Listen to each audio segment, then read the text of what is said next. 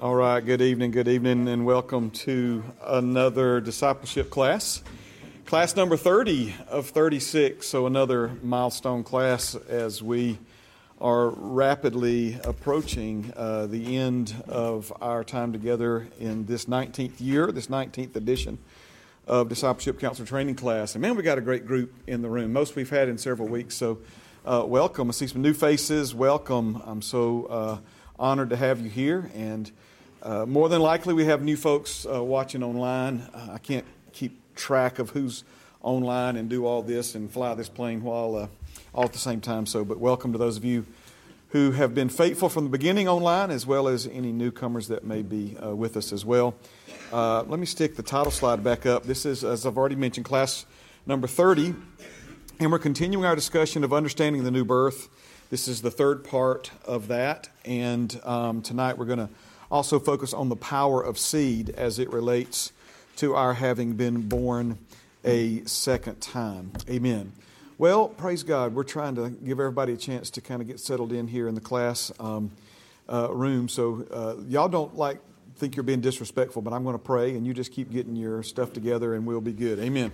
So, Father, we thank you for another day of life. We thank you for this time together, Lord. We thank you for men and women who are hungry for you, who are hungry to know you, who are hungry, Father, to draw near to you, to reach out to you, to diligently seek you, Father. And not just your hand. Certainly, Lord, you've done so much for us, given so much to us. Lord, your help is ever present. But Lord, we're not just here for your hand. Lord, we're here for your face.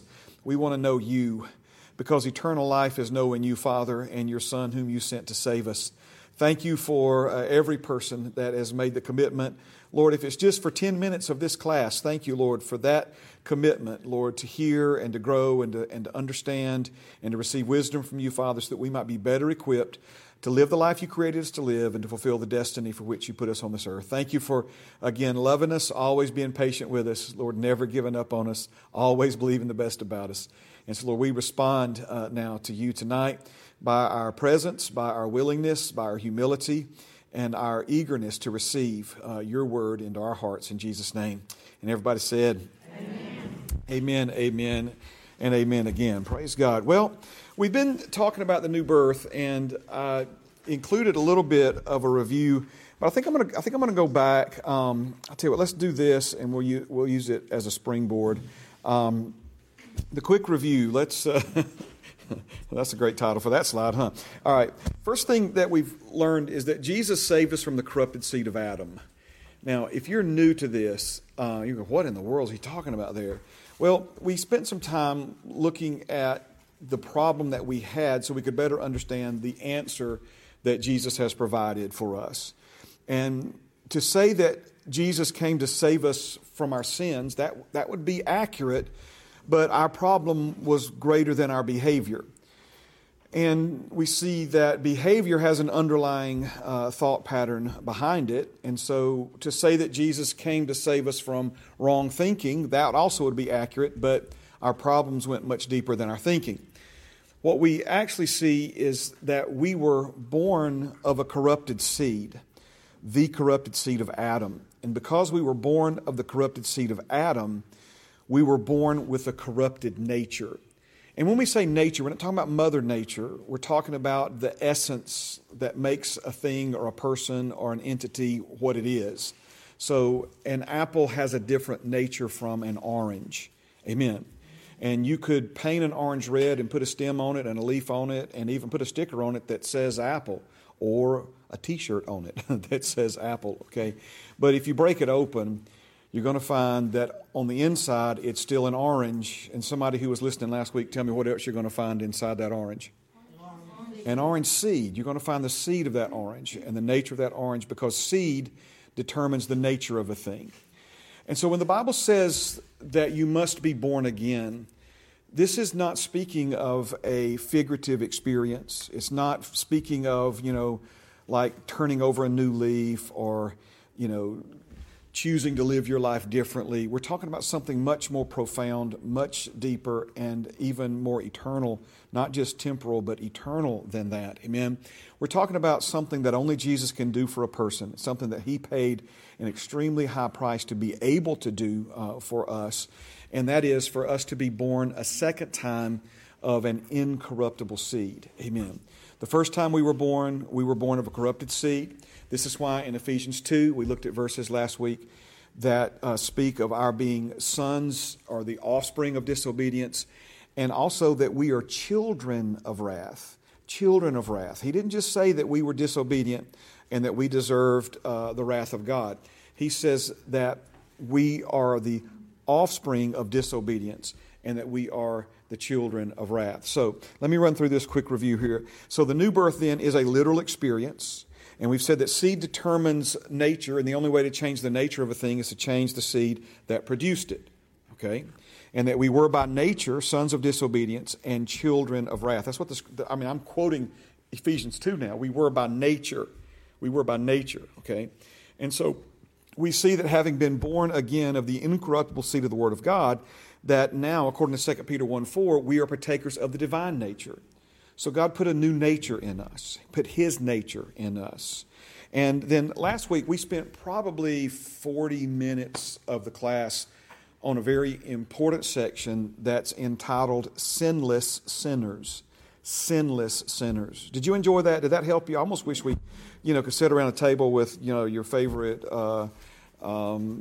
coffee or hot chocolate or whatever and just kind of have a conversation about that, because I really, think that's such a brilliant point provided to us by the Holy Spirit through the Apostle Paul there in Romans 5, where he points to this unique group of people, only one group of people like them that's ever lived on planet Earth, and that's everyone who was born after Adam and before God gave the law to Moses. And, of course, what we see is that none of those people had any sin ever held against them, but the consequence of sin still applied to them in the sense that those men and women died. Sin held the door open for death, and death, the Bible says, passed to all men, not because you ate the fruit, but because Adam ate it. Now watch this, this is very important. And you and I, we were in Adam in seed form when Adam sinned. And so this is why everyone born of Adam are born with a corrupted nature. And the only way to change that is through the new birth. You've got to be born a second time. Now, we covered, so again, it was not your sin that made you a sinner, and it was not your good works that made you righteous. That, to me, I want to say that 17 more times, because if we could ever really lay hold of that right there, remember, it was the first Adam's sin that made us all sinners, and it was the last Adam, Jesus. It was His obedience that has now made it possible for us to all be made His righteousness. So we talked about how the old covenant worked, where, the fathers would eat sour grapes and the children would be born with sharp teeth from the acid in the sour grapes. And you say, well, that's not fair. Well, you could make a case for that, but let me tell you what's also not fair, and thank God it's not, okay, is that Jesus could live a sinless life for you when you couldn't live one for yourself, and then give you the credit for being sinless. And that's pretty good right there. So you could make a case that that's not fair, but that's the favor of God. That's the favor of God. It's the goodness of God. And so in the course of all this, we've talked a little bit and began to introduce last week the power of seed. And of course, 1 John 3:9 says that whoever is born of God does not sin, for God's seed remains in him. Just like the orange seed remains in the orange and the apple seed remains in the apple. When you're born again of a different seed, it's not just that you now have become a partaker of the divine nature, but you have the seed of the life of the divine nature that's in you. Amen. And so because of this, it says that not only do you not sin, you cannot sin. Now, you'll never understand that unless you understand that you are a spirit, you have a soul, and you live in a body. And if you say in your outward part, your body, that you can't sin, you're not telling the truth. But in the same way, if you believe that after you've been born again that you can sin at the spirit level of your existence and your spirit become corrupted by sin, you're not telling the truth either. So we've got to understand these things, and it's so critically important. We made the point, and for those of you who are new, again, We made the point at the beginning of this section on understanding the new birth that there are a lot of people who've been born again, but very few who know what happened to them when they were. Really don't understand it. It's never been explained to them. And we know, that something seems to be different and it seems to be more interesting, or something's changed deep in us, but exactly what? Okay. And so to really, I think, understand this and have our eyes open to this, not my opinion or some denomination's opinion, because denominations believe different things about these things. If you don't know that, I'm sure you do. And people are all over the map about, can you lose your salvation once you're saved? If you sin after you're saved, are you lost again? And so forth and so on. And so we've got to, understand, first of all, what happened to us when we were born again, and what produced. Remember the passage that we looked at in 1 Peter where he said we weren't redeemed with corruptible things, and we weren't born a second time of corruptible things. And because seed reproduces after its own kind, that's a law established by God. If you're born again from a seed that can't be corrupted, it produces within you a nature now that cannot be corrupted. All right, my Holy Spirit, the Holy Spirit on the inside of me, He keeps prompting me to talk about this now. And we may talk about it now and later. I was scheduling to talk about it later, but let's talk about it now. And this is hopefully not among you, but among some circles, this is a very controversial thing that I'm about to say. All right, I'm not trying to be controversial, but when we don't understand spirit, soul, and body, and we don't understand what happened to us when we were born again, it leaves us in a position to try to interpret what we're feeling and experiencing based upon the feelings and the experiences instead of the Word of God. And I don't know about you, but my feelings and experiences can be very deceptive. That's why we don't walk by the way things look, seem, and feel, or what the Bible calls sight. We don't walk by sight, but we walk by what? Faith. Not by how it looks, seems, and feels, but by what the Word of God says. I haven't felt saved every morning since I was born again at 7 years old. Are you see what I'm saying? There's been a lot of days where I haven't felt saved, and I'm not proud of this, but there's been a lot of days I haven't behaved saved. But that, you follow? I don't behave like a child of God in order to be a child of God. I behave like a child of God because I've been made a child of God. And there's a very, very big difference in all of that. And so, if we don't know what the Scriptures say, we judge according to the flesh. And by the way, we're strictly instructed in the Scriptures to never judge a person according to their flesh. Meaning what? The outward appearance, or what we see somebody doing, or what we hear somebody saying. First of all, we're not to judge at all, but our outward part this body cannot tell the full story of the glory that's already inside this earthen vessel. It's like trying to play an FM radio signal through an AM channel. The AM channel simply can't bring all the fidelity of an FM signal. Or it would be like trying to play, broadcast a 4K video signal through a black and white television. It just simply doesn't have the capacity to do that. Now, what we know is that there's coming a day, and our salvation will be complete, when our mortal puts on immortality, when we have a glorified body that is comparable to the born-again spirit that already resides within our current earthen vessel. And that's good news. And so again, let me remind you, that's why the Bible speaks of our salvation in 3 tenses.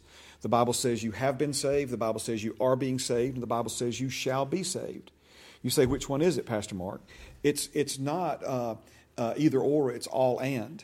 Your spirit has been, your soul is being, and your body will be. And he who began a good work in you, come on now, will be faithful to complete it. What he started at the most deepest part of your existence, your spirit, Jesus said he will not leave you nor forsake you. Amen. That when he comes to dwell in you, Jesus said when the Holy Spirit comes to dwell in you, he will abide in you until you commit the first sin. We were in Sunday school. I guess they meant well. They used to threaten us. I guess because we were 15, teenagers getting our driver's license, and so they would tell us if you speed, you broke a law. If you broke a law, you've sinned against God. And if you sin against God, the Holy Spirit leaves you. And so now, you're speeding, and you're breaking the law, and God's not with you. And if you crash and die, you're going to hell. I mean, they told us that, right? And I don't recommend you speeding, but the Holy Spirit doesn't leave you if you break a speed limit, Or if you rob a bank, I mean, obviously you've grieved him and you've done something that he was screaming at you not to do, but you did anyway. But he's not going to leave you. Jesus said he will be in you forever. He's been, as a matter of fact, yes, Holy Spirit, if I don't talk about nature in a few minutes, somebody say nature and just remind me, okay? But, amen. Praise God. I got too much going on in my heart and mind right now. I'm speeding. Do I need to slow down? There was something really important I was fixing to say on top of something else really important I was about to say. All right, let's go back to what I need to say, and then that other will come to me. Okay, so nature. Let's talk about nature. I've had people get, really upset with me about this, because if you listen to a lot of people preaching and teaching from the Word of God in our world today, they use the terminology nature in the context of that you now have a dual nature, that you have both a sin nature and a righteous nature, and that these two natures are now in conflict with one another. And that is simply not the case. I don't know if we'll get there tonight, but if not tonight, we should definitely get there next class. But what we see is that part of our salvation involves us being crucified with Christ and then dying with Him, and then being buried with Him, and then being raised up together with Him to newness of life. And it's in that dying and burial and resurrection, right, that the old men and women that we were died and we became a new creation. And he doesn't say that some things have passed away. He says that all things have been made new, okay? And so this idea that you now have a dual nature inside of you, there is no such thing as something with a dual nature, all right? Please hear me now. The reason, let's go back to what we said a moment ago. The reason a lot of people preach and teach that is because it seems like we do. It feels like we do. Our experience tells us, at least when there's this part of us that wants to go crazy and sin and rebel, and this other part of us that's saying, no, don't do that, go do what Jesus said, it seems as if we have these dual or competing natures within us. But your salvation involved the old nature being put to death and buried in an unmarked grave. Okay? All right? So the answer then, and we'll talk about this again and then maybe even again, but it goes to the renewing or the reconditioning of the mind. You see, your old nature, which corresponds with your spirit. You are a spirit. You have, praise the name of the living God. You are a spirit. You are a spirit. You have a soul. You live in a body. And so that old nature, that old spirit that was born again. Remember, he didn't say I was going to put a refurbished spirit in you. He said I'm going to put a new one in you. And your newly born again spirit becomes one with the Spirit of God. Amen. All right? But the reason it sometimes feels like, and therefore people say that we do have two natures, is because your old, let me put this on the screen right quick. Let me see. Get this now, please.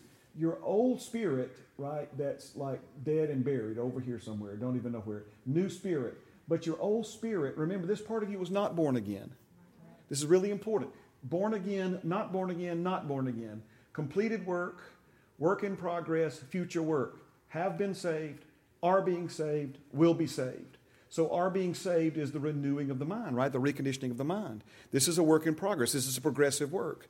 And remember, we said it's a progressive work because God didn't create us to be programmed robots. We have to have a choice. And so if our thinking is going to change, He's not going to, like make you think something different while you sleep at night. He wants to help you think differently.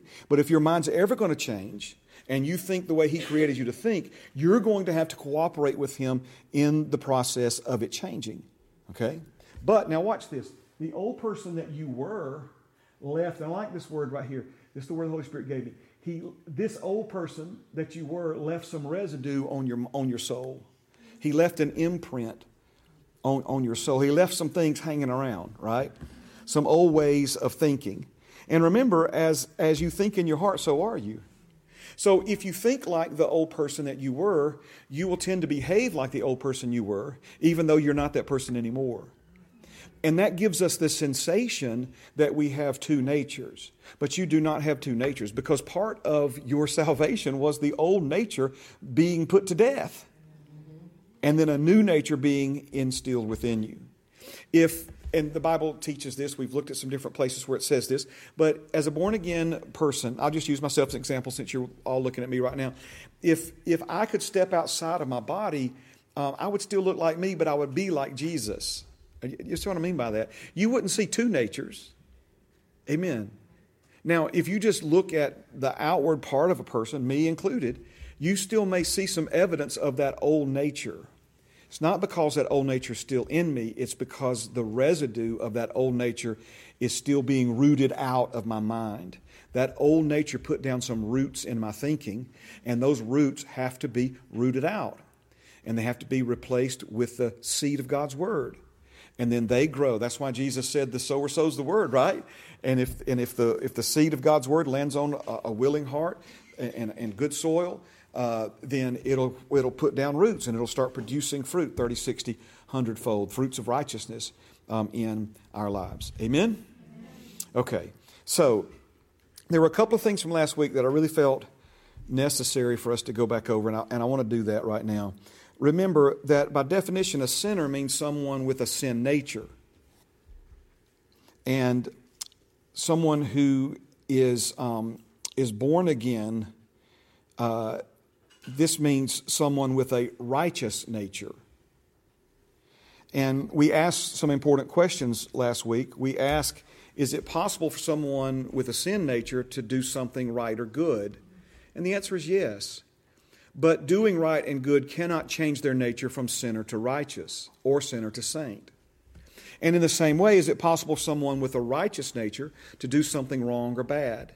And the answer is yes. But doing wrong or bad cannot change their nature from righteous to sinner. It's because what we're talking about now, the change that Jesus has produced in us, is something, and it's a big word, but here it's the right word. It transcends nature. It transcends behavior. Nature transcends behavior. You can't, so I'm being silly now, but let's go back to our apple and our orange, right? Okay. So we're going to send that orange to apple classes, and we're going to teach it how to act like an apple and this and that and one thing or another. But if you teach an orange to behave like an apple, if you break it open, it's still an orange by nature, and it's still got orange seed in it, right? So as important as our behavior is, as important as our thinking is, none of those things, there's not enough right thinking in the world, there's not enough right behaving in the world powerful enough to change a person's nature. And if all we needed was just to change what we do and change how we think, to change who we are, who we be, our nature, then there would be no reason for Jesus to come, right? He'd have just taught us how to act better and think better and do better and be better because we act better and think better. But see, that's we're talking about a problem now that we can't fix, we can't resolve without Him. Remember what I think it was the Apostle Paul in Romans. He said, "Who will deliver me? Who will save me? Who will rescue me from this body of death?" So, thank you, Jesus. Let me get back to where we need to be now. Praise the name of the living God.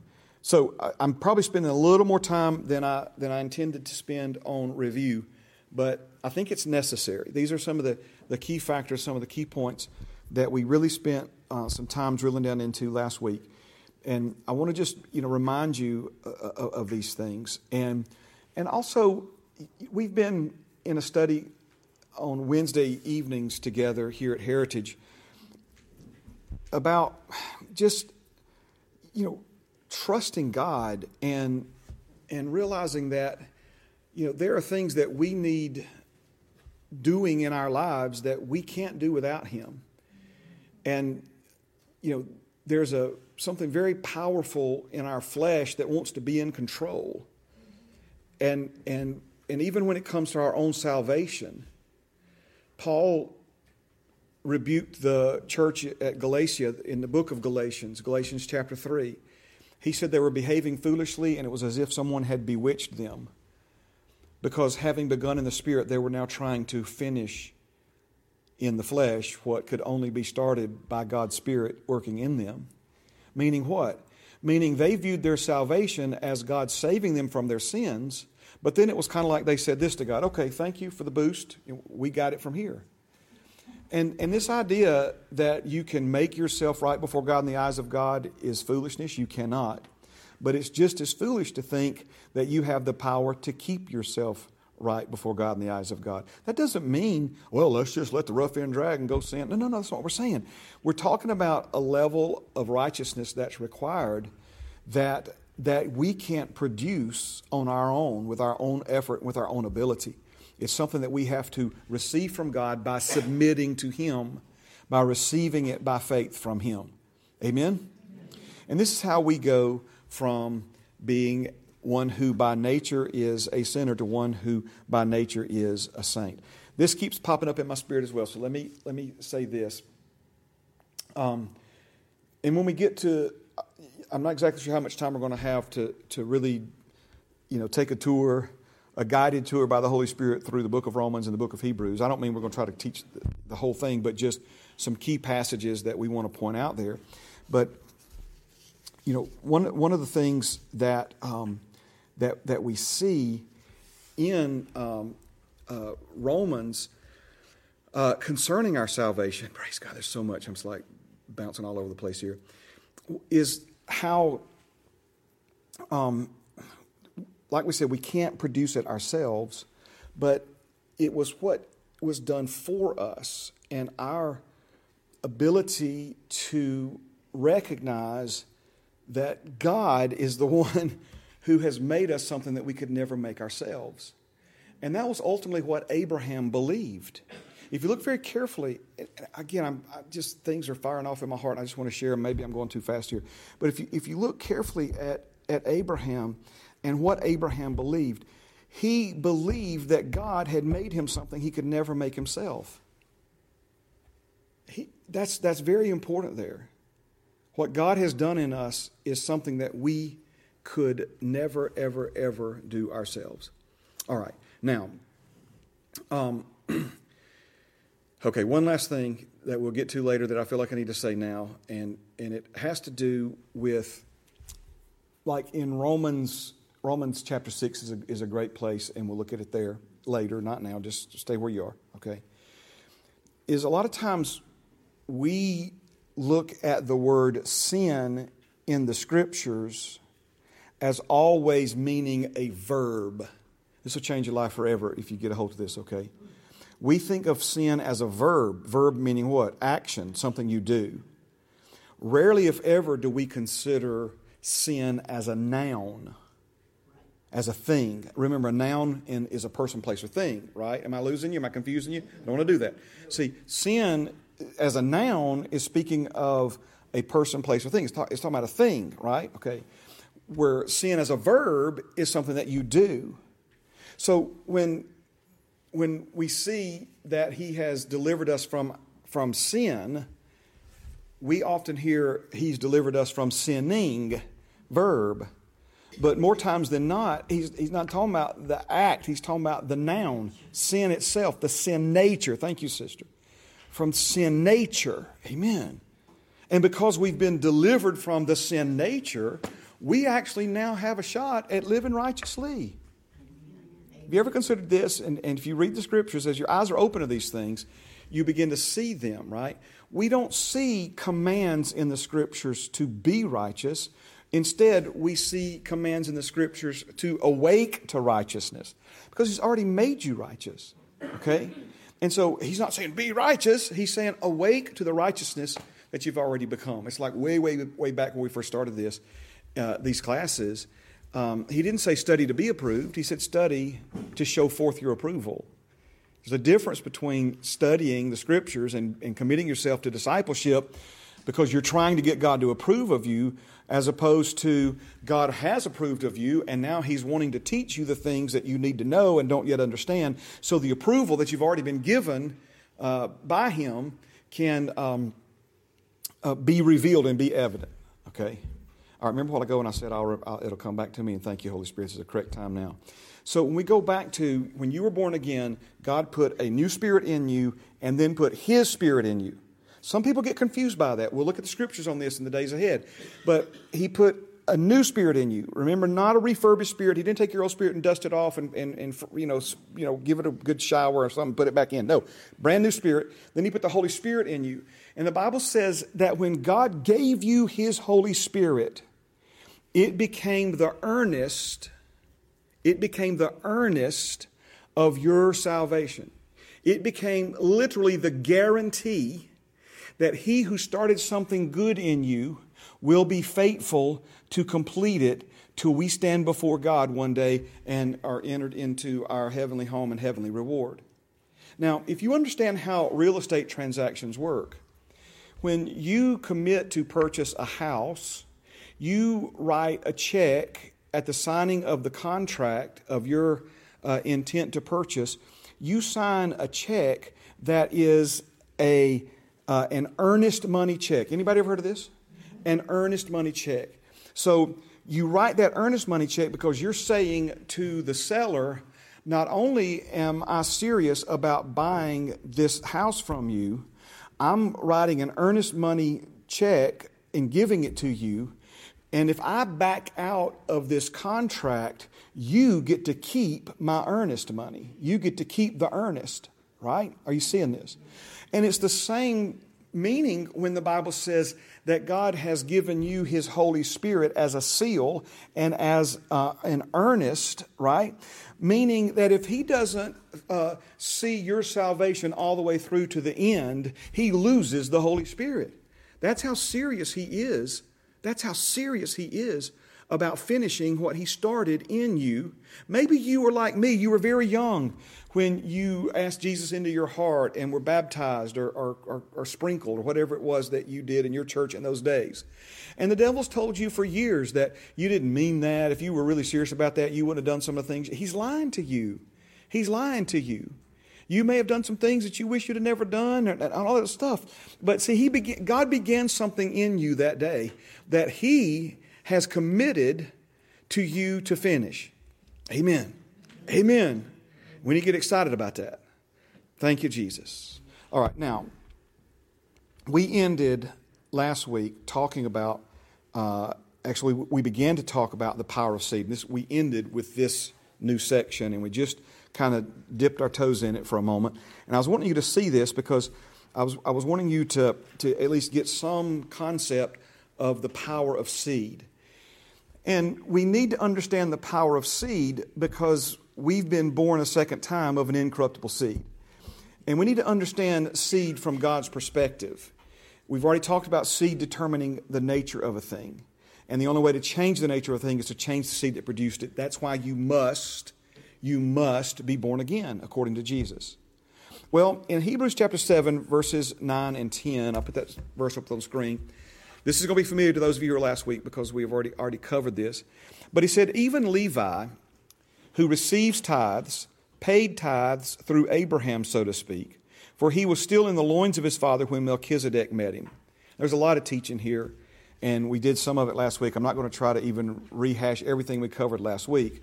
But the book of Hebrews is written to convince Hebrew people, Jewish people, and of course me and you, but specifically when it was originally written, to convince Hebrew people that Jesus was indeed the Messiah. And some people had a hang-up with His legitimacy as the Messiah because the Messiah was also to be the high priest. And their understanding was that a priest or high priest must descend from the tribe of Levi. Jesus was not from the tribe of Levi. He was from the tribe of Judah. And so this was a hang-up that a lot of people had in accepting Jesus as the Messiah because they were, nitpicky about it, and this detail was a big issue. And so the Holy Spirit, through the writer of Hebrews, is addressing that. And he's saying that, yes, Jesus is the Messiah. Yes, Jesus is our great and only now high priest.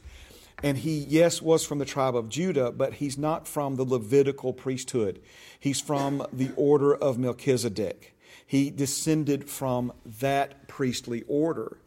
And to describe or explain or establish might be a better word, to establish that the priestly order of Melchizedek is greater than the priestly order of Levi, he points to the reality of Levi when he was just Levi with no kids, right? When he wasn't even Levi born on the planet, right? He said that Levi, now listen, this may you go like, that don't work that way. According to God, it does. See, this is important. We're not wanting to look at this through the eyes of men or through the eyes of religion or through the way we think it ought to be. We got to see this from God's perspective. And from God's perspective, Levi paid tithes to Melchizedek. How did he do that? Because Abraham paid tithes to Melchizedek, right? His great-grandfather paid tithes to Melchizedek long before his grandfather or father was born. How is it that he paid tithes? It's because he was still in the body, in the loins of Abraham when Abraham paid the tithes. So Levi, to simplify it, Levi paid tithes to Melchizedek when Abraham did, because Levi was, big important word, only 2 letters, he was in Abraham when Abraham paid them. So do you see now how we're making this point, that, and the Bible makes this point, that I'm pointing out the point that the Bible makes to you, okay?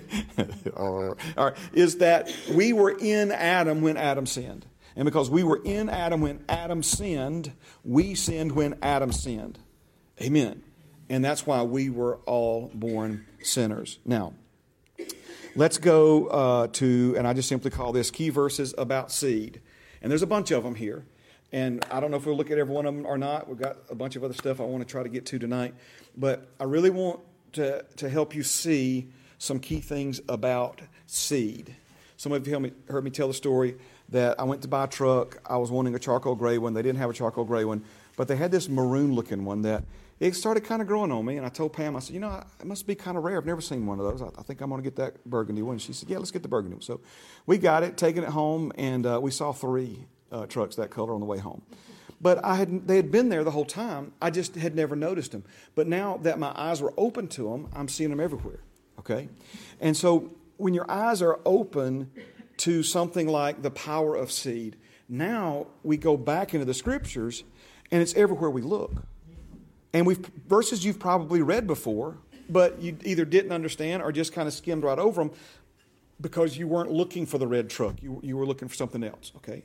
So key verses then about seed. One of the first ones we see is in Genesis chapter 3 and verse 15.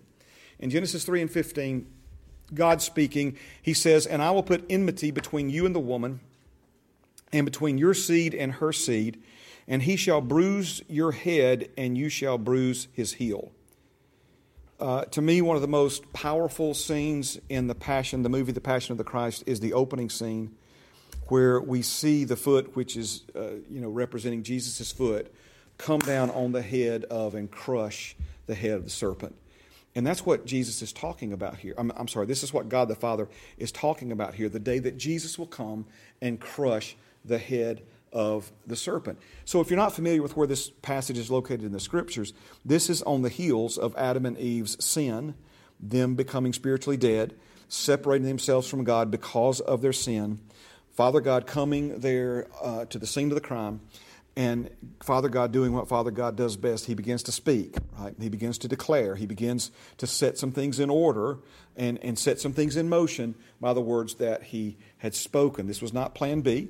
It was plan A from the very beginning. Jesus was the Lamb of God slain from the foundations of the world. This didn't surprise Father God, and he already had a plan in place for this issue. So some of the key things here is that Jesus is talking about a woman that will bring forth a seed, which on the surface doesn't seem to make sense because seed doesn't come from the woman in reproduction. Seed comes from the man, and the egg is in the woman that is fertilized by the seed of the man. Obviously, you guys and gals know that. But the point being is that God said she would bring forth a seed. And that's why I really like the versions of the Bible that put the capital S, anything that's referring to Jesus, as capitalized. And so you'll notice in this one, between your seed, between Satan's seed and her seed, capital S. Okay? Now, we see this being fulfilled in John 19 and 26 when Jesus was hanging on the cross, Jesus therefore saw his mother and the disciple whom he loved standing by. Do y'all know who the disciple Jesus loved is? That's John. He never referred to himself by name in the gospel that bears his name, but instead he referred to himself as the one whom Jesus loved, the disciple whom he loved. And so he's talking about John. John and Mary were standing there when Jesus was hanging on the cross, and he said to his mother, "Woman, behold your son. Woman, behold your son." Now, he was not being disrespectful here. It would be very disrespectful for me to, tell my, when I was growing up, my mama, "Woman, get me some iced tea." Well, probably not ever drink tea for 6 years, taught like that. But he wasn't being disrespectful. He's establishing the connection between the woman and the seed Father spoke of in Genesis 3 and 15. And now she is the woman and he is the seed hanging on the cross. Now, let's go to Galatians chapter 3 and verse 16. It says, "Now to Abraham and his seed were the promises made. He does not say, and to seeds as of many, but as of one, and to your seed who is Christ." So this is Galatians 3 and 16. We're going to look at a couple more verses from, at least one more from Galatians. But let's talk about this for a minute. The Bible says in 1 Corinthians that had the powers of darkness known and understood the plan of God, they would have never laid a hand on Jesus. Can I tell you one of the greatest regrets the devil has and ever will have? He regrets killing Jesus.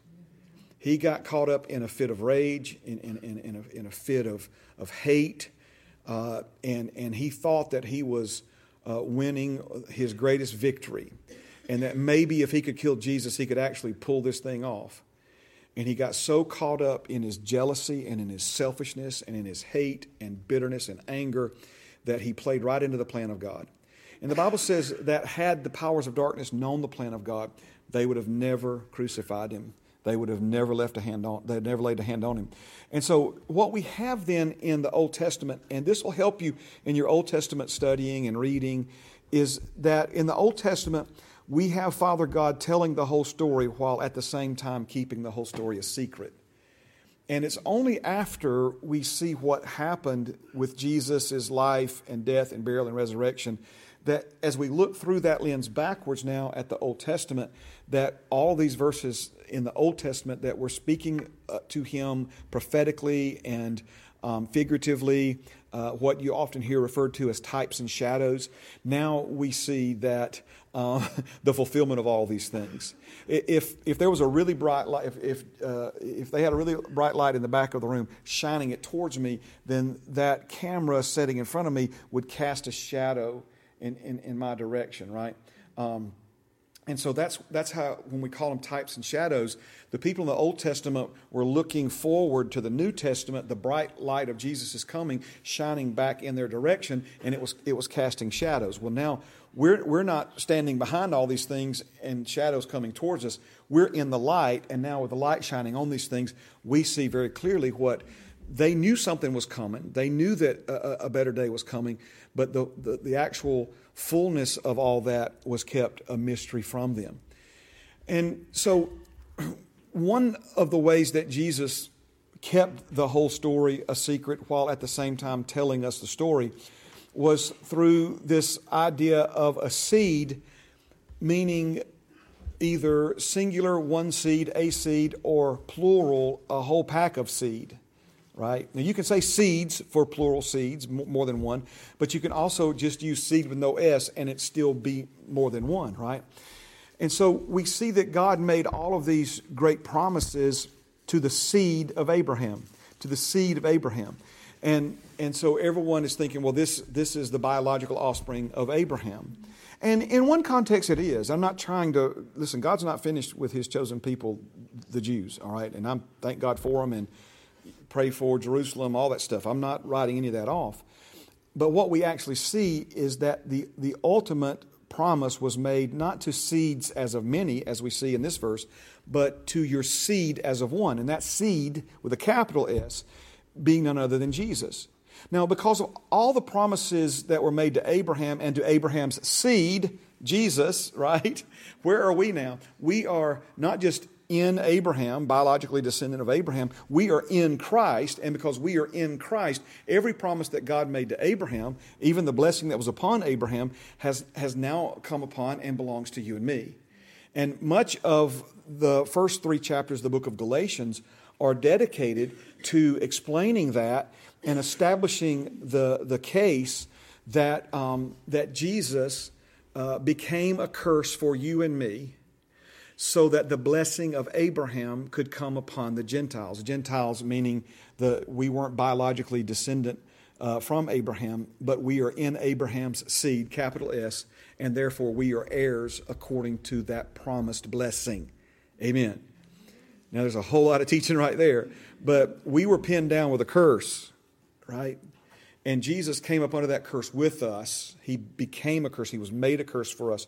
And He lifted that curse off of us, and He carried it away so that the blessing of Abraham could now come upon you and me. All right, let's go from Galatians 3:16 to Galatians 3:19. And it says this, it says, "What purpose then does the law serve? It was added because of transgressions, till the seed should come, to whom the promise was made. And it was appointed through angels by the hand of a mediator." Now, this opens up a whole nother vein of teaching that we'll just touch on briefly. But we see that now we are under the new covenant, that we have been set free from the rigors of the old covenant or the Old Testament law. That doesn't mean it's okay now for you to go murder somebody or look somebody in the face and lie to them. All those commandments are still wrong and have consequences. So don't misunderstand what I'm saying here. But as a means of being in right standing with God, our right standing with God is based upon our performance according to that old law system. But our right standing with God is now based upon who we are in Christ Jesus and who we became the day we became a new creation in Him. We're no longer in Adam, we are in Christ. And so he's bringing up the point then, it's like, what purpose then does the law serve? Because he goes through this whole lengthy list of things that the law could never do. And one of the things that we see is that the law could never make a man complete before God. A law could never put the righteous nature of God within a man or a woman. And so when he says it was added because of transgressions till the seed should come, there's another place. I'm trying to see if I have that verse. I thought I had it here, but I do not. Have you ever heard the expression that the law was our schoolmaster? Our schoolmaster? And the schoolmaster is not what you think of as a schoolmaster. In their days, the schoolmaster was the most senior and the most trusted employee or servant in the house. Okay, the one that the owner of the house, owner of the estate, would have trusted, his most loyal employee or servant. And a lot of times these were older men, and it was their responsibility to make sure that the sons, and I know we're covering some cultural norms that we no longer embrace in our world today, servanthood, slavery, only boys being educated, blah, blah, blah. Okay, so please don't get offended by any of that. I'm just saying. Because children, the women, the girls didn't go to school, the boys did. And if you just send a group of boys off to school, they're liable to find every tree to climb, every mud hole to play in, every, you understand what I'm saying? They get distracted. They get off course. And so the schoolmaster would have been the senior most servant or employee who would have accompanied the boys to make sure that they get from the house to the schoolhouse and then back again, right? Okay. And so he says that the law served as that same purpose. It was never meant to make us right before God in the eyes of God. It was like a schoolmaster who was to keep us in line to the best of his ability until Jesus came, until the seed should come to whom the promise was made. You still with me? I'm not trying to confuse you. All right. Look, if you've ever done this, no judgment here. All right. No judgment here. But here's another way. Maybe this will be more memorable to you. All right. It's kind of like back when they decided to put this little spare tire in a car that's about this big, and the wheel on your car is like this big or bigger, but they give you this little bitty donut spare. It's because that donut spare wasn't meant to be driven on for 6 years. Okay. It was meant to be put on your car and to get you to the nearest fix-a-flat service station or whatever to you, right? Okay, so if you could think of the law, because he makes the point over and over again that it couldn't make you righteous, it couldn't provide you with your inheritance, it couldn't do in you what God, ultimately wants to and desires to be done in you, because only the seed, our being born a second time of the seed of God, Jesus, right, could produce all that within us. So why the law then? If the law couldn't do any of these things, what was the big deal about the law? It was that donut spare tire to get generations of God's chosen people to the point where Jesus, the Messiah, came. And thank God he came. Amen? You still good with me? Are you still hanging in there? All right. Now, yes. One thing I just wanted to know that this helped me. So my Bible says it's like a doctor that diagnosing an incurable disease. Okay. So that was helpful, because it's just telling us what's wrong, right? Yes. Okay. And it can't fix it. It can't fix it. And so I know a guy who wrote a book called Becoming a Threat to Addiction, and we talk about this in there. Okay. And I know a guy, and he'll give you one of those books if you'd like it. Amen. If you're watching online, mark at hccnow.org, free and postage paid. But anyway, I'm not trying to sell you anything, right? For $100 offering to this ministry. Well, no. Free. Seed. Amen. Seed song. Okay. But this is where the Lord showed it to me. I had really serious eye pain. Those of you who read the book, you've already heard this, but had my eye was hurting so bad. It was like, ooh, and I could finally get like some relief. And what I didn't realize is every time it would, the sunlight, your pupil, constricts, and every time it would, change shapes. I was like, oh man, it hurt so bad. So finally Pam said, maybe you ought to go to the eye doctor. And I said, yeah, let's do that. We were over not far from my eye doctor. I just kind of popped in on him, and he looked at my eye. He said, I don't see anything wrong with it, Mark. He said, do you mind if I put this eye drop in your eye? He said, it's like a yellow dye. He said, there's something wrong with your eye. It'll show it to me. I said, please, yeah, you're helping me. So he puts it in there, waits a minute or two, looks in there, and he goes, oh. I went, oh, what? So I had an ulcer on my cornea. Thank God, with his help and the Lord's help, I'm fine, now. All right. But the yellow dye in my eye was powerless to fix the problem. It could only reveal it. It could only reveal it. And that's what the law does. In the book we talk about, trying to help you understand it, is that the law actually caused sin to explode. And God knew that it would. He wasn't surprised by that. But it became the yellow dye that revealed to us a problem that we couldn't fix ourselves. That we could never. And so, again, being a bit silly to make the point, the doctor says, look, here's some medicine. Just put this in your eye 3 times a day, what it was. He said, you should be fine in a couple of weeks. Okay, thank you. But I believe I'd rather just take the yellow dye with me.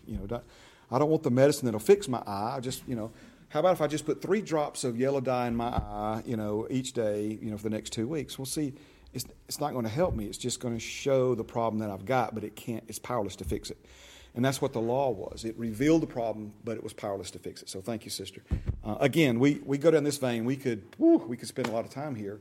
The good news is, thank you, Jesus, love God with all your heart, soul, mind, and strength. Love your neighbor as yourself. And he said these 2 things, on these 2 laws, hang all the law and the prophets. So if you think about a curtain rod, and on one end you've got the love God with all your heart, soul, mind, and strength, commandment number 1. Commandment number 2, love your neighbor as yourself. Okay? He says, on that hang all the law and the prophets. Right? So what happens if one of those anchor points fails? They all fall off, right? But he said, and this is the fulfillment of all of those. In other words, you can't love somebody and steal their wife from them. I'm saying it's as opposed to a thou shalt not, it's a thou shalt. And we are more hardwired for thou shalts instead of thou shalt nots. Amen. Praise God. All right. So great point, sister. Thank you for that. All right. Now, this might be, if I could only share, maybe 3 verses with you about seed, this would definitely make the cut in top 3, if not the number 1. Okay. And it's John chapter 12, verses 23 and 24. John chapter 12, verses 23 and 24. It says, "But Jesus answered them, saying, The hour has come that the Son of Man should be glorified. Most assuredly, I say to you, unless a grain of wheat falls into the ground and dies, it remains alone. But if it dies, it produces much grain." Now, what is Jesus talking about here? He's actually talking about his own death. He is the grain of wheat. And he realizes that in order for any seed to reproduce after its own kind, it must fall into the ground and die. And as long as that seed just sits on the corner of a shelf in a barn somewhere, it's not ever going to release the potential that it has to reproduce after its own kind. But if that seed, comes off that shelf and goes into the ground and dies, it releases the potential that's within it to reproduce after its own kind. And so do you see, I don't know, maybe y'all just like overwhelmed by that, or I'm just going too fast or something, but somebody give me a Baptist nod or an amen or something on that. I mean, that's cool right there, right? And this is Jesus, again, I'm trying to show you this from so many different angles, all of this reinforcing the main points that we reviewed at the beginning of class, that the new birth is a literal experience, that we were born of corrupted seed. We've been born a second time of an incorruptible seed, which lives and abides forever. That seed determines nature, and the only way to change the nature of a thing is to change the seed that produced it. Praise God. And so now we're seeing all these different angles and verses where the Word of God speaks about sin. So, again, whose sin made you and me sinners? It was Adam's sin, because we were all in Adam when Adam sinned. Whose obedience made you and me righteous? It was Jesus' obedience. And why? Because we've received for ourselves what Jesus did for us as our substitute. And because of that, we are now in Christ. We are now in Christ. All right, let's run through a few more of these. And, sweet Jesus. 1 Corinthians chapter 15. Now, I'm not going to read the whole. We could read a whole bunch of verses here. Maybe you want to do that later. But let's just go through and pick a few out that relate directly to our subject this evening. And the first one is in 1 Corinthians 15 and 22. And he says, "For as in Adam," so notice now, as in Adam, we were all in Adam, and in Adam all die. "Even so, in Christ, all shall be made alive." Remember what he said in Ephesians 2. We were dead in our sins and trespasses in which we once walked. But now he is what? He has made us alive in Christ. Let's go back to the difference between bios and zoe, right? A person can be biologically alive but spiritually dead. Jesus said to a group of people who are biologically alive, "I have come to give you life." Amen? I've come to give you life. He was saying, I've come to give you zoe in the Greek. Zoe is what? The life and nature of God. I've come to give you the life and nature of God. "And whosoever believeth on him shall not perish, but shall have everlasting life and nature of God." Amen. Everlasting zoe. It's good news, straight up good news. Let's jump now, same chapter, 1 Corinthians 15, and let's look at verses 45 and 46. And it says this, "So it is written, the first man Adam became a living being. The last Adam," and that's Jesus, right? "The last Adam became a life-giving spirit. However, the spiritual is not first, but the natural, and afterward the spiritual." Let's keep going now. Verse 47. "The first man was of the earth, made of dust. The second man is the Lord from heaven. As was the man of dust, so also are those who are made of dust. And as is the heavenly man, so also are those who are heavenly." What is he saying here? Man, this is such good news. This is such good news, right? He's saying, like, in the same way that we were like Adam when we were born of his corrupted seed, now that we have been born of Jesus' incorruptible seed, we are now like him. Woo! All right, let's keep going. Verse 49. And as we have borne, carried, bear, think not born like giving birth to, but born like bear the image of. As we have borne the image of the man of dust, we shall also bear the image of the heavenly man. Now this I say, brethren, that flesh and blood cannot inherit the kingdom of God, nor does corruption inherit incorruption. All right? So, corruption, where does corruption come from? Just behavior? Corruption comes from seed, right? Comes from Adam. Remember that verse in 2, by these exceeding great and precious promises, having escaped the corruption that is in the world because of men's lust, we've now become partakers of the divine nature of God, right? So the corruption, again, Holy Spirit, help us now. We're not just talking about corrupted behavior or corrupted thinking. We're talking about a corrupted person, a corrupted being, a corrupt nature that has gone from corrupt because it was born of corrupted seed to incorruptible because it was born a second time of a seed that cannot be corrupted, that lives and abides forever. Oh, thank you, Jesus. Okay? So notice now, as we've borne the image of the man of dust, when God created us, let's go all the way back to Genesis chapter 1. God created us in his image and in his likeness. When he said no graven images, God does not want to. As a matter of fact, he forbids us from making a statue or an image or an idol even of him out of wood or metal or stone. Why? It's because he's not a wooden, metal, or stone God. He is a living, breathing God who wants to be represented on this earth by living, breathing men and women, living sacrifices who are daily becoming living proof of a living God. Amen. So he says, as we have bore the image, this is talking about an outward expression of the inward reality. The inward reality of our corrupt nature being expressed in our outward life and living. But he says, now that we have been born from the heavenly man, we will bear the image of Christ in this created realm. Amen. Amen. Ooh, sweet Jesus. All right, now, if this sounds a little too far-fetched for you, let's go 1 John chapter 4. 1 John chapter 4, verse 17. Notice what it says. Love has been perfected among us in this, that we may have boldness in the day of judgment, because as he is, capital H, Jesus, as Jesus is, so are we in this world. Man. Let me tell you what's a good day, right? It's a good day when you can start looking in the mirror and see that. Amen.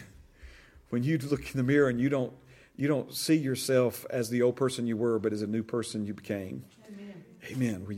Where you begin to see him and your image of yourself, right? Are you following what I'm saying? And this is when you start bearing his image in this created realm. We're not trying to be like Jesus to make ourselves like Jesus. Jesus made us like him because we were born of his seed. We have his nature in us. Generosity is your nature. Are you hearing what I'm saying? Loving people is your nature. Now, you can have, an unrenewed mind conditioned by the selfishness that's in this world and have had a lot of bitterness and rejection and hurt and been victimized and all. See, all of these things are things that Satan has tried to layer upon you year after year after year in your life in hopes that you never give expression to the inward reality of your born-again spirit. But he's losing that fight, isn't he? Because we're growing up into Jesus in all things, aren't we? All right, now let's look at it a little more differently here, different place, different way of looking at it.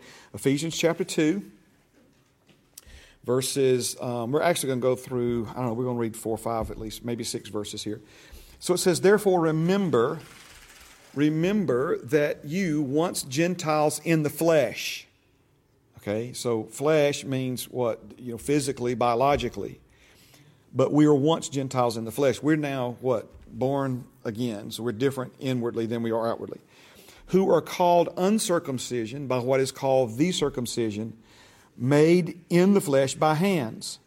So circumcision was the outward sign of a male Jewish person that they were in covenant with God. That at that time, you were without Christ, being aliens from the commonwealth of Israel and strangers from the covenants of promise, having no hope and without God in the world. Listen, I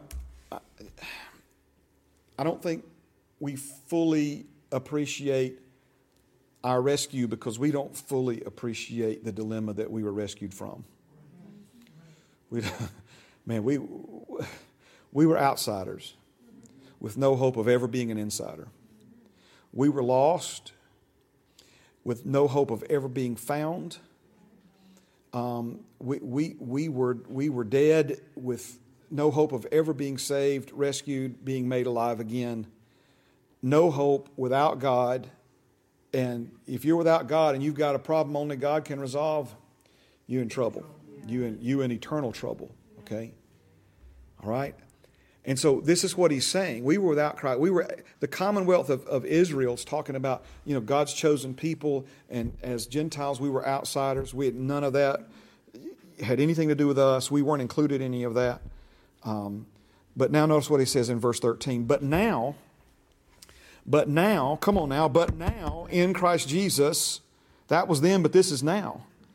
You who once were far off have been brought near by the blood of Jesus. For he himself is our peace, who made both one and has broken down the middle wall of separation, having abolished in his flesh the enmity, that is, the law of commandments contained in ordinances, so as to create in himself one new man from the two, thus making peace. And that he might reconcile them both to God in one body through the cross. I'm going to come back and explain this, just stay with me. Thereby putting to death the enmity. And he came and preached peace to you who were afar off and to those who were near. Those who were far off were you and me, non-biological descendants of Abraham. Those who were near were the biological descendants of Abraham, but they still needed somebody to preach peace to them, the Prince of Peace. Amen? For through him we both have access by one Spirit to the Father. All right? Now, I want to try to break all this down for you in a simple way. There's a lot we could talk about here that we probably will not. But the key thing that I want you to see, first of all, is that there was enmity. Remember we said enmity is anywhere from a difference of opinion. It's disagreement. It's lack of harmony. It's lack of unity, lack of oneness. And that can range on a spectrum from just a simple disagreement of opinion, okay, all the way up to violent, murderous rage and hatred. So enmity is the opposite of harmony. It's the opposite of unity. It's the opposite of oneness. And in this case, he's pointing out the enmity that existed between God's chosen people, the descendants of Abraham, the Jewish people, and all other non-Jewish or races of the world, Gentile people. Now, there's enmity. There is difference. There is just racism. I mean, just call it what it is. All right. And now here's the thing: God is a God of oneness. God is a God of harmony and unity and union. And when it comes to the difference between and the wall of separation and the enmity between the Jews and all other nations of the world, guess who created that enmity, that separation? It was God. God is the one who called Abraham out from among the people and made a covenant with Abraham and made a covenant with the descendants of Abraham and made promises to here we go again now, the capital S seed of Abraham. This is where we get in on it, right? Because we're in Christ. We're in Christ. But now, as Jesus has come, and by the way, in the same regard, the same respects that, sweet Jesus, there's a lot here.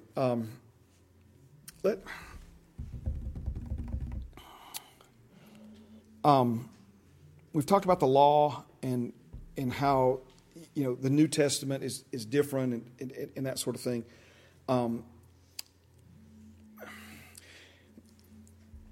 The plan of God was always for all the nations to be able to come to Him. Amen. Amen. And we sometimes, if you're not aware of that, you will read the Old Testament and never see that. But even, and I hesitate to say this because I know a lot of you weren't here for this class, but let me just quickly touch on this. The original plan of God for the nation of Israel brought out of slavery in Egypt was for the entire nation of Israel, all 12 tribes of the nation of Israel, to become priests for the rest of the people on planet Earth. A priest is someone who goes before God on behalf of another, who represents, bridges that gap between God and man and helps people who don't know God come to God and experience God and relate to God and so forth and so on. And so God's plan was for the entire, all 12 tribes of the nation of Israel to be priests for all the other nations of the earth. But the nation of Israel said no to that. As a matter of fact, they told Moses, they said, Moses, look, we don't like it when he speaks to us. It scares us. And you tell him that if he's got anything else to say to us, he can tell you, and then you tell us what you think we need to know. Now, that's the New Winslet International paraphrase, okay? But that's basically how this thing went down. And so rather than all 12 tribes of the nations of Israel being priests to the rest of the nations in the world, God chose one of the 12 tribes, the tribe of Levi, to be priests for the other 11 tribes of Israel. But God never gave up on his plan to have a nation of priests on the earth who would reach out to the other nations in this world. And guess who that is? That's you and me. You are a chosen generation. You are a royal priesthood. You are a holy nation, the Bible says. Amen. Are you picking this up? So we're talking about you and me. So what we got to understand about God the Father, when he purposes to do something, it doesn't matter how long it takes or how much it costs. He's going to see it. Are you hearing me? He's going to see it to fulfillment. He's going to see it to fulfillment. So now we've got this issue. We've got racism. We've got separation between Jewish people and non-Jewish people. And it was something that God did in the same way that the law was a donut spare tire. God had to bring... There's a lot we're going with here, okay? Can y'all stay with me? What time is it? Ooh. It's 6:25. Where is the time? Is it just me or is this time going by fast? Okay. Thank you, Jesus. Amen. Somebody tell me what I was saying. Somebody tell me what I was thinking. Levi's the priest. Amen. Amen, amen, amen. We were going somewhere even further back than that, but that's okay. All right. So it's a donut. Thank you, sister. That's what I needed to know. All right.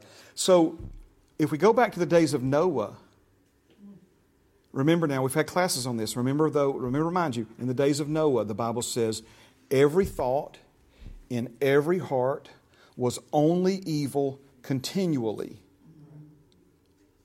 Remember God consciousness only, then God consciousness plus sin consciousness, then sin consciousness led to self-consciousness, and with each passing generation, mankind became less and less God-conscious and more sin and self-conscious until the days of Noah, where there was no even memory of God in anybody's heart other than Noah.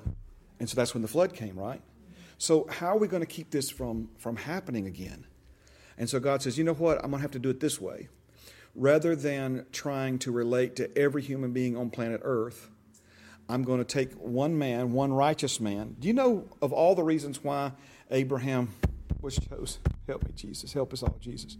Do you know the one reason the Bible says more than any other reason why Abraham was chosen? He was chosen because God knew he would teach his children.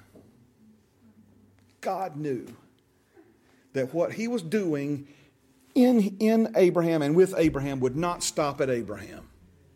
That he would pass it on to other generations. And so God brings Abraham, Sarah, calls them out. They say yes. Will you come with me? Yes, God, where are we going? I'll tell you when we get there. The trust that this man displayed in God is why he deserves what he has in Scripture as the father of faith, the father of all who believe. How many times did God ask him to do things that made absolutely no sense? And he did it. He trusted God and he followed him and he listened to him and he obeyed him. It's a phenomenal thing. And so so now instead of trying to deal with everybody, God makes a blood covenant with one man and his offspring so that there could be ultimately a race of people left on planet Earth through whom God could bring His Son to this earth. But now the Son's here, and we've got the separation. How in the world are we going to fix this? God's answer is very simple. We're going to fix this because now the biological descendants of Abraham, also known as Jewish people, and the non-biological descendants of Abraham, also known as Gentile people, they're all going to be born a second time of the same seed. Amen. So He Himself, Jesus Himself, do you see what He's saying now, is our peace. That He might, so let's go back to it. Praise the name of the living God. Thank you, Jesus. I don't want to read the whole thing to you again, but I will if I need to. Here it is. This is the verse I'm looking for. So let's go with it again. One more time. Beginning at verse 15. Having abolished in His flesh the enmity, that is the law of commandments contained in ordinances. How did He abolish them? Did He abolish them by just sweeping them under the rug? He abolished them by fulfilling them. By actually being the only person in human history who's ever obeyed every one of those commandments. Okay? And by the way, it's not just the 10. I think total 632, I think, different ordinances and commandments. Okay. Every one of them, never violated a single one of them. So as to create in Himself one new man from the two. You got the Jewish man, you got the non-Jewish man. You got the white man, the brown man, the black man, the whatever other different races and all the different Native Americans, all these different people groups, right? How in the world are we going to bring unity and harmony? Every one of us just be born a second time of the same seed. Now, somebody that don't even look like me is my brother. When you hear the expression that blood is thicker than water, we think that means birth kin. That's not what that means. Water is two brothers born from the same womb. Blood is referring to a blood covenant. Blood being thicker than water means two men who've been born of the same seed are actually more brothers than two men born from the same womb. Wow. Wow. Wow. All right, now, praise God. We got time for this? Yes, we do. You need to hear this. The Holy Spirit prompted me on this one. I want to make sure I got there. All right, now, 1 Corinthians chapter 6. 1 Corinthians chapter 6.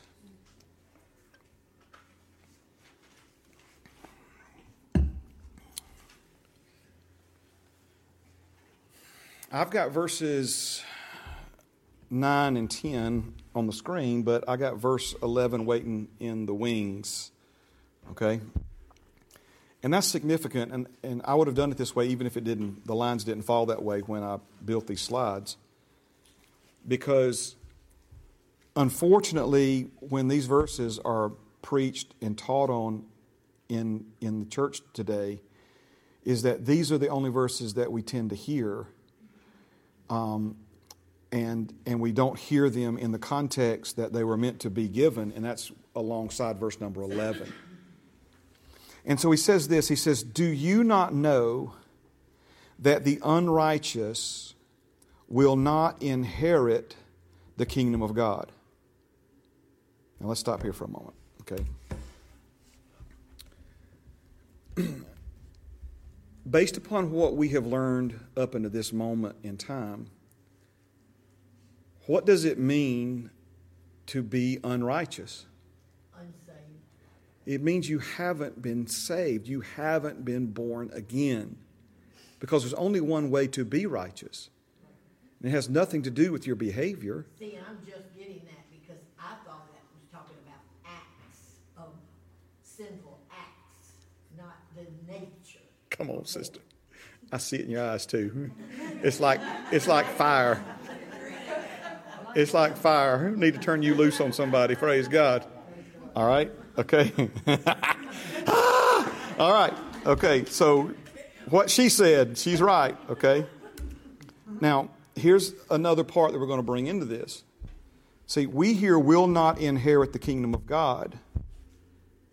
Now, let's talk about that for a moment. See, religion and most people believe the kingdom of God means going to heaven when you die. Jesus brought the kingdom to the earth. And He gave us the kingdom. And if you've been born again, the kingdom is in you. Amen. Right? Now, we probably spent 4 hours talking about all that, but that's it in a nutshell. So the kingdom of God in you is an inward reality of the new birth. God's kingdom is in you. Jesus taught on the kingdom. In Matthew 13, He taught 6 parables about the kingdom and then said, those who have been perfectly trained in the kingdom are like the owner of a general store who can put their hand on anything that anybody needs anytime they need it. The kingdom of God is talking about the rule of God, the reign of God, the realm of God, the resources of God. Every miracle Jesus performed on this earth, He performed from the kingdom of God as one who was sent forth and as an ambassador of the kingdom of God. Okay? So when He says that the unrighteous will not inherit the kingdom of God, He's talking about inherit now here means that you will not possess or you will not hold in your hands what you've been given. Okay? Now, so be dead, right? Because death is separation. All right. Now, this is where it gets confusing for a lot of people. So he goes through, do not be deceived. Neither fornicators. A fornicator is someone who has sex outside of a covenant with another person who is also outside of that covenant. And if they're not in sex between two people who are not in covenant with one another, and those two people are not in covenant with anyone else either, okay? As opposed to adultery. Adultery is when two people have sex that are not in covenant with one another, but one or both of those two are in covenant, marriage covenant with somebody else. So fornication is sex outside of marriage. Adultery is when you have sex and with someone you're not married to, and either or both parties are married to somebody else. Nor idolaters, nor adulterers, nor homosexuals, nor sodomites, nor thieves, nor covetous, nor drunkards, nor revilers, nor extortioners will inherit the kingdom of God. So an unrighteous, it goes without saying, these people aren't born again. They're not in the kingdom hasn't been given to them. But he also says that these folks will not inherit the kingdom of God. Meaning now, he's talking to born again people here. You say, how do you know that, Pastor Mark? Why is he not just explaining something that we already know? Well, because of verse 11. You ready? And such were some of you. But you were washed, but you were sanctified, but you were justified in the name of the Lord Jesus and by the Spirit of our God. Amen. Now, if you look at the greater context of this scripture, the Apostle Paul is addressing some of this behavior still lingering in the people at Corinth. Corinth was a wicked city. Oh my gosh, a wicked city. There were a lot of temples to idols and goddesses. A lot of their worship practices involved having sexual relations with temple prostitutes. It was a wicked city, and these people were caught up in that, and now they've gotten born again. But Friday night down at the temple, all you can eat crab legs. It was still a draw. And they were still participating in some of these things, some of these behaviors. And Paul said, listen, this is going to prevent you from holding in your hands what God's already given to you. Because people who are these things don't inherit. But see, when we stop at verse 10, it leaves the wrong impression that the Holy Spirit never meant. Because what is Paul ultimately doing? He's like, hey, you know what? You're still committing sex outside of marriage, but that's not who you are anymore. That's who you used to be. That's the kind of behavior that used to coincide with the nature that was in you. But you have a new nature in you now. That's not who you are. You were, and such were some of you. Were meaning past tense. Were meaning you were these things, but you're not that person anymore. Because you've been washed, you've been sanctified, you've been justified. Justified literally means just as if I'd never sinned. Justified means to be made righteous. But remember, we've been given the righteousness of Jesus. You've been made the righteousness of God in Christ Jesus. Jesus' righteousness is not the righteousness of a forgiven sinner. Jesus' righteousness is the righteousness of a man who was tempted in all points like as we are and yet without sin. So when Father God looks at you having been made the righteousness of God in Christ Jesus, He doesn't see a sinner who's been forgiven and made righteous. When He looks at you, He sees Jesus. He sees Jesus' righteousness, and therefore He sees someone who has never sinned. Amen. Father God wants to treat you and me like our sin never happened. And the price that Jesus paid to make you and me righteous, and the door that He opened for you and me to be born a second time of His seed and to become His righteousness, now affords Father God the luxury of treating you and me like we've never sinned. Amen. So it's not about what we deserve. It's about what He desires for us to have. I'm getting stirred up now. This would be a good place for us to start next week, so we'll end this week so we can say we'll start here next week, okay? John chapter 1, verse 12. Verse, I think it's 11, it says, He came to His own, and His own received Him not. But as many as received Him, to them He gave the power.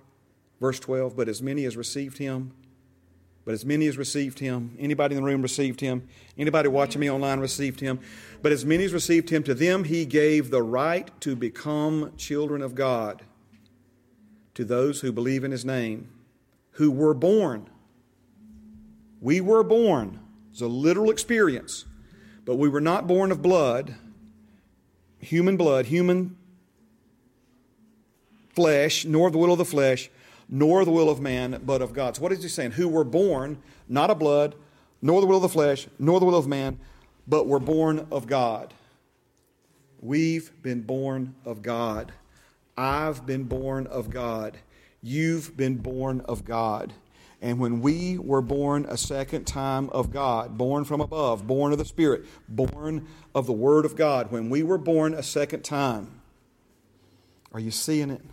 Are you seeing it? Oh, sweet Jesus. Gave us the right. The King James Version says power. The word right there is the word exousia. And it literally means the authority. We've been authorized.